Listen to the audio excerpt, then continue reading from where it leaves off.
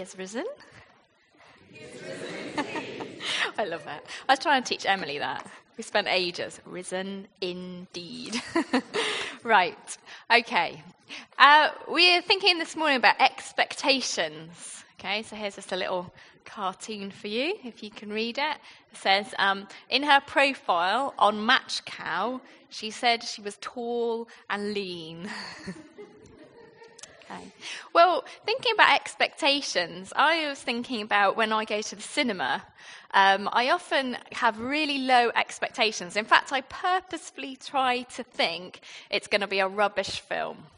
Okay, I try and make the film in my head as rubbish as possible so that no matter what I see, I didn't waste my money. It was a good film. It was better, exceeded my expectations. So what I want you to do, I want you to just talk to the person next to you. What do you do to avoid disappointment? Like I do at the cinema, what do you do in your life to avoid disappointment? So have a little think. Maybe you can think of a similar example. Off you go.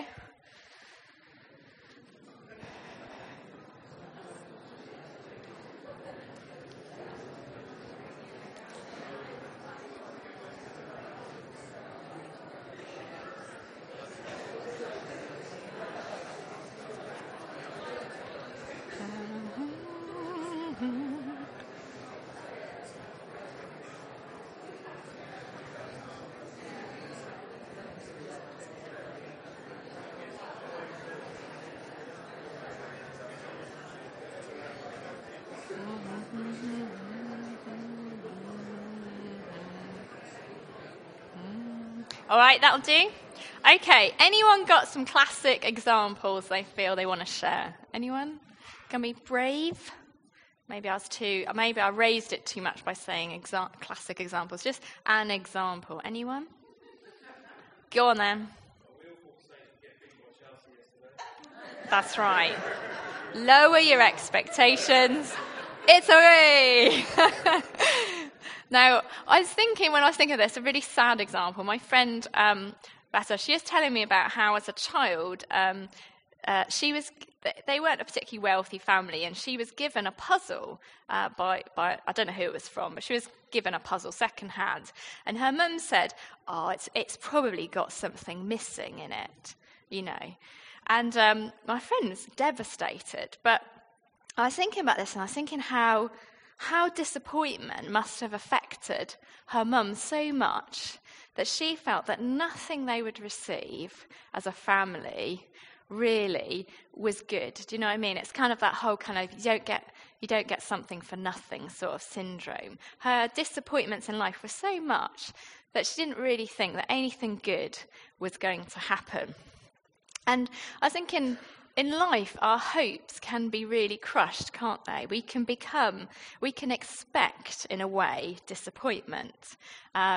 We're fed by the movies this kind of love and romance, but it isn't long before we get a bit cynical. Maybe we're in a relationship where someone isn't very nice, or they have an affair, and we kind of get a bit tainted. Thinking about politics, I wonder how much of us have a real high expectation that our next government will transform our country. No, probably not. And it can be the same with religion as well. People are disappointed with it. They had hopes, but maybe it's been controlling, or it's been abuse. Some form of abuse has taken place. And also in families, we're fed, aren't we, this picture that families should get on and they should meet at Easter and they will all love each other and there'll be no problems. But actually, that's not always a reality, is it? And crushed, maybe, would be a good word to use. We can feel sometimes a little bit crushed in these areas.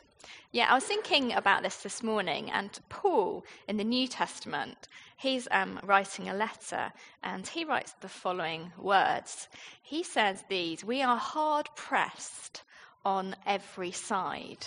So he's saying, life can feel like it's pressing in on us, that emotionally or physically there can be pressures building on every side. And yet he's able to say, we are hard pressed on every side, but we are not crushed. We are not finished. That's not it. We've still got hope. He's not saying that there's nothing wrong, that attacks aren't flying in on him from every direction. But he says we are not crushed. We are not finished. No, there's more. We still have hope. And why is that? Well, because of what we're celebrating today.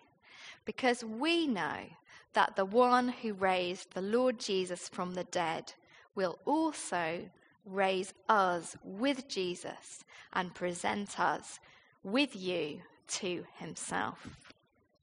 And this is the hope that kept Paul going. This is the hope that will keep us going, will stop us from living in that disappointment, in that crushed state.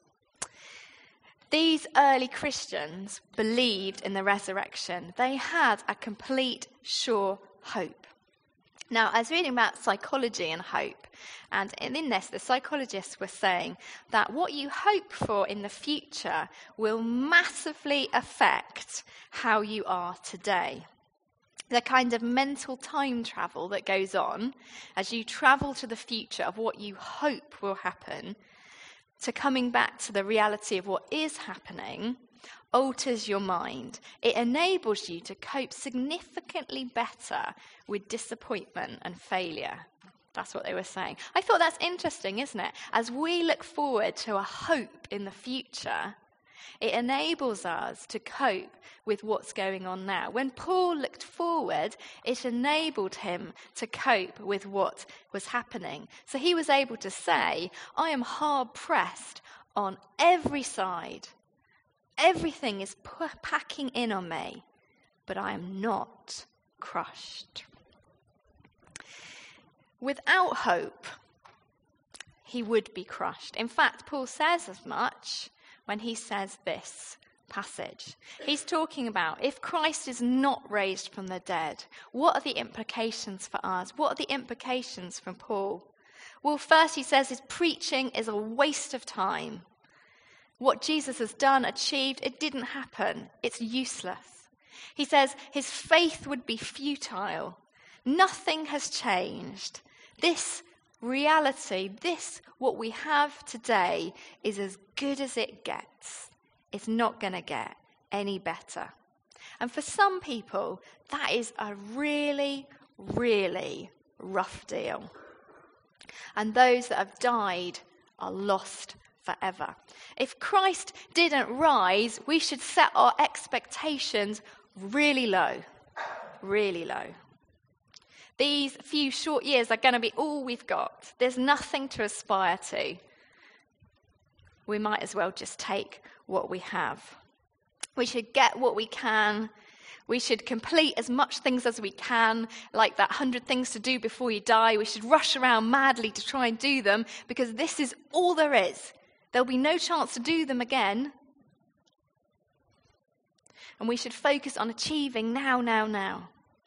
But Jesus did rise from the dead. This is not all there is it? We don't need to rush around. Luke 24.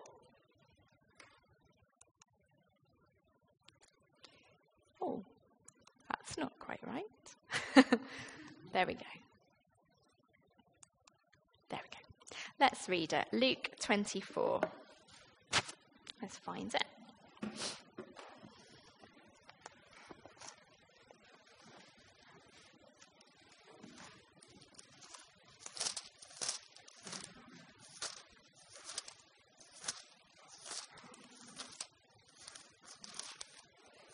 Right at the end, and verse 1.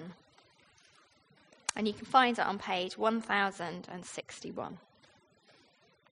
It says, on the first day of the week, very early in the morning, the women took the spices they had prepared and went to the tomb. They found the stone rolled away from the tomb, but when they entered, they did not find the body of the Lord Jesus. While they were wondering about this, suddenly 2 men in clothes that gleamed like lightning stood beside them. In their fright, the women bowed down with their faces to the ground. But the men said to them, "Why do you look for the living among the dead? He is not here. He has risen. Remember how he told you while he was still with you in Galilee? The Son of Man must be delivered into the hands of sinful men, be crucified, and on the third day be raised again." Then they remembered his words. When they came back from the tomb, they told all these things to the 11 and to all the others. It was Mary Magdalene, Joanna, Mary the mother of James, and the others with them who told this to the apostles. But they did not believe the women, because their words seemed to them like nonsense. Peter, however, got up and ran to the tomb. Bending over, he saw the strips of linen lying by themselves, and he went away wondering to himself what had happened. Jesus is not in the tomb. The angels tell them he is not here, he is risen. Now, I was thinking about this. When the women went, their expectations were really low, weren't they? They had been completely crushed. They had taken spices. They were getting ready to anoint a corpse and to weep of their loss, their hope, everything. I was thinking the men's expectations were also really low. They didn't believe the women because what they said sounded like nonsense.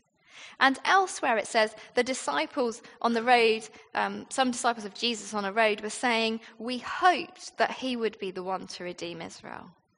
Their expectations of Jesus were low. Jesus' rise, impossible, ridiculous, nonsense.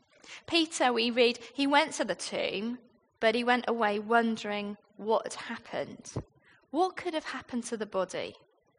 Hope had been crushed. Hope had run out. I was thinking in Gethsemane, there was hope, wasn't there? Peter takes his sword. There's hope that they can fight their way out of the situation. When they're in the justice system, there's hope. Jesus is found innocent.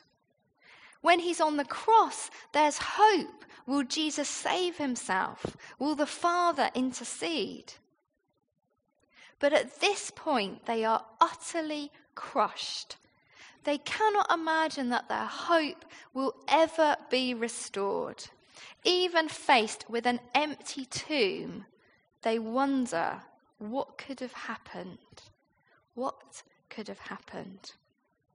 But then we begin, don't we, as we read on, to see Jesus appear to them. And over the next 40 days, we see them completely transformed. Their hope is restored in a way that will never be crushed again.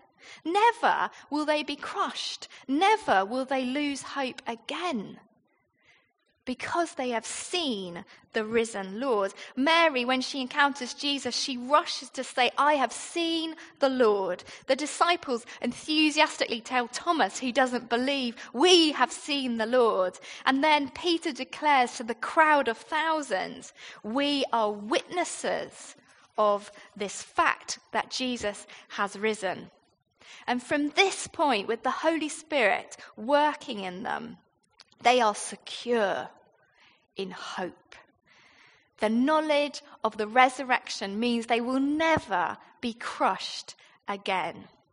1 Thessalonians chapter 4 says, "Brothers and sisters, we do not want you to be uninformed about those who sleep in death, so that you do not grieve like the rest of mankind, who have no hope. For we believe that Jesus died and rose again, so we believe that God will bring with Jesus those who have fallen asleep in him." Death is no longer the end. It's not goodbye, it's au revoir. There's nothing going to crush them anymore. This is the real day. Creation will be restored. Relationship with God healed. Relationships with others will be made perfect. And their bodies will be made new. If you think about it, each of the disciples went to their death, along with hundreds of thousands of other Christians over the years. And why? Because they hope in the resurrection. The death is not the end. It's not something that can crush them. It's just another hardship pressing in on them. It's their firm belief that although things may seem bleak, as if evil is winning today, as if they're still on Friday, or if God is still silent on Saturday, that there is hope for tomorrow.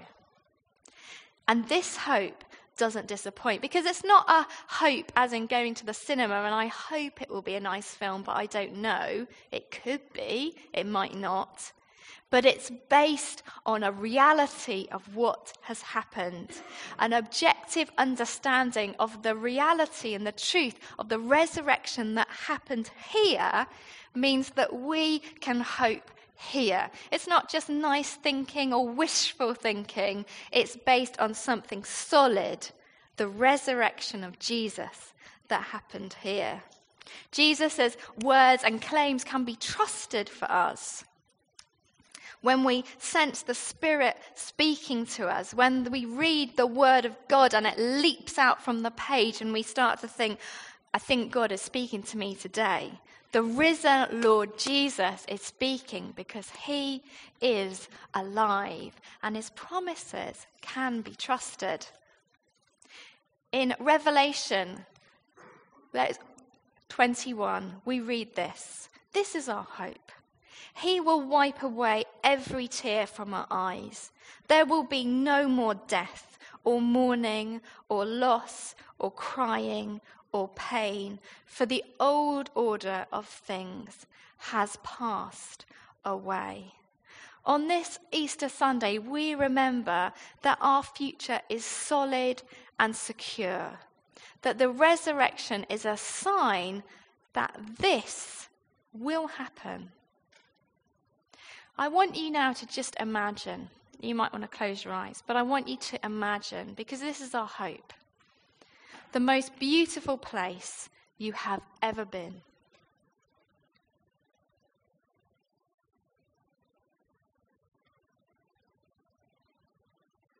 I want you to think of the best time you have ever had with your friends and your family.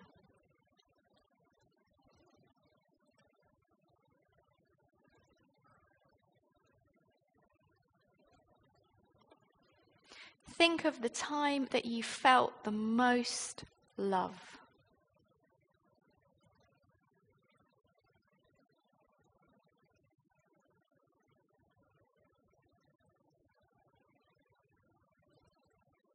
When you felt the most safe.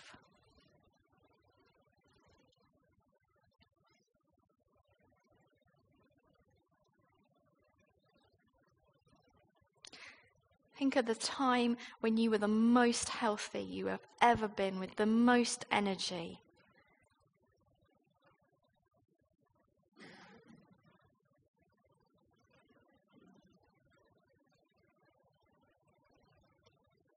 And think on your most intimate experience so far of God.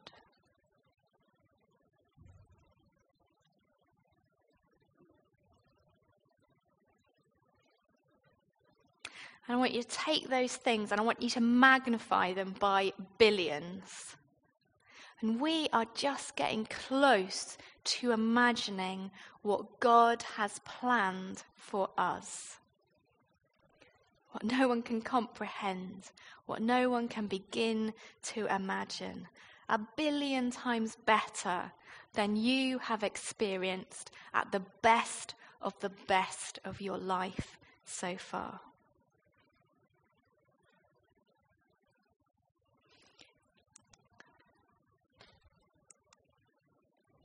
And we know the joy that this starts now.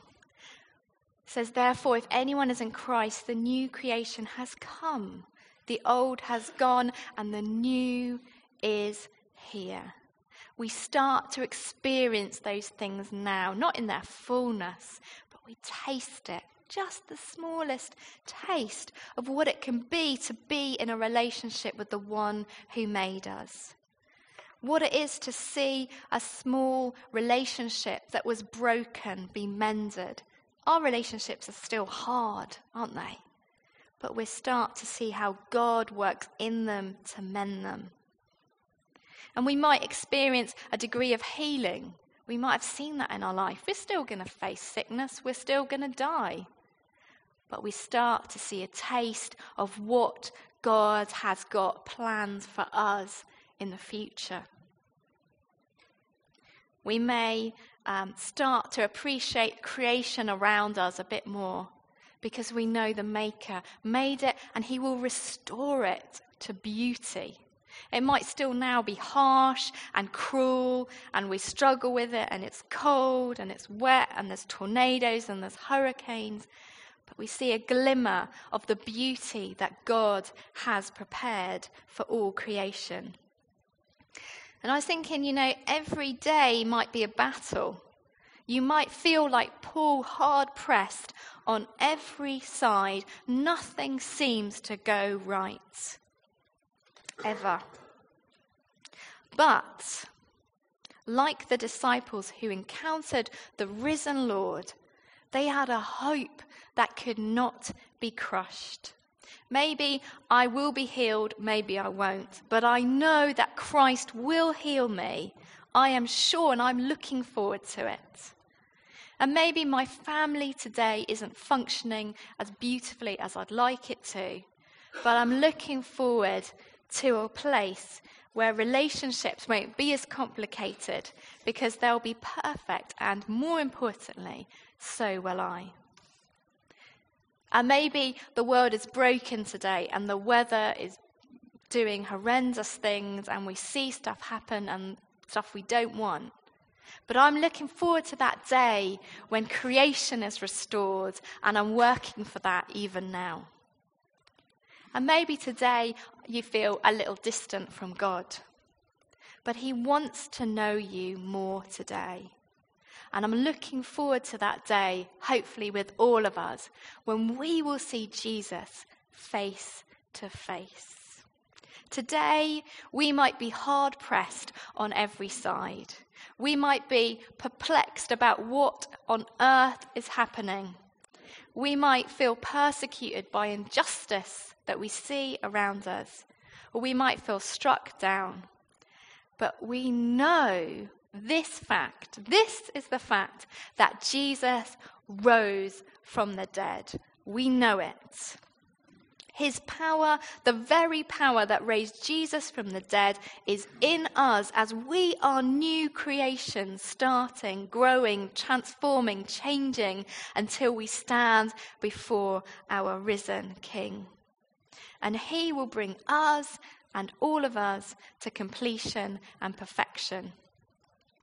As Christians, the one thing we don't need to do is lower our expectations. We don't need to get ready ever for disappointment.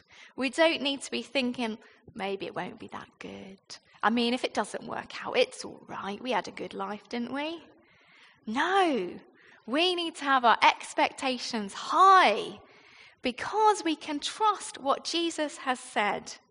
Maybe not today, maybe not tomorrow, but the resurrection says that he will do it. Jesus says, I will do it, and I have done it. So our hope, however hard life gets, should not be crushed. Jesus says finally, look, I am coming soon. And the resurrection says, that is true. Look, I am coming soon. Let's pray together.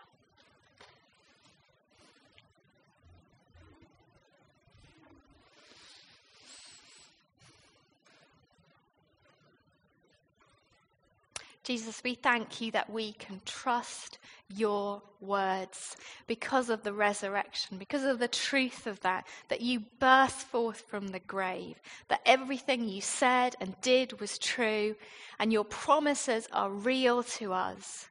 We pray that today your Holy Spirit would fill us, welling up from our very tips of our toes to the tip of our head, that expectation of all that you have planned for us and all that you have begun in us now and will carry on to completion. We thank you, Father, that no matter what happens, we have a hope that is steadfast and certain. We thank you, Jesus, that you are true, that you are good, that you are Lord, that you will never let us down, that you are faithful. We praise you, Jesus, for this. And we pray that today, if we are not feeling the expectation, if we've lowered our expectations of all that you can do and all that you will do and all that you are doing, then Jesus, we pray that today that you would transform our expectations of what you can and will and have done.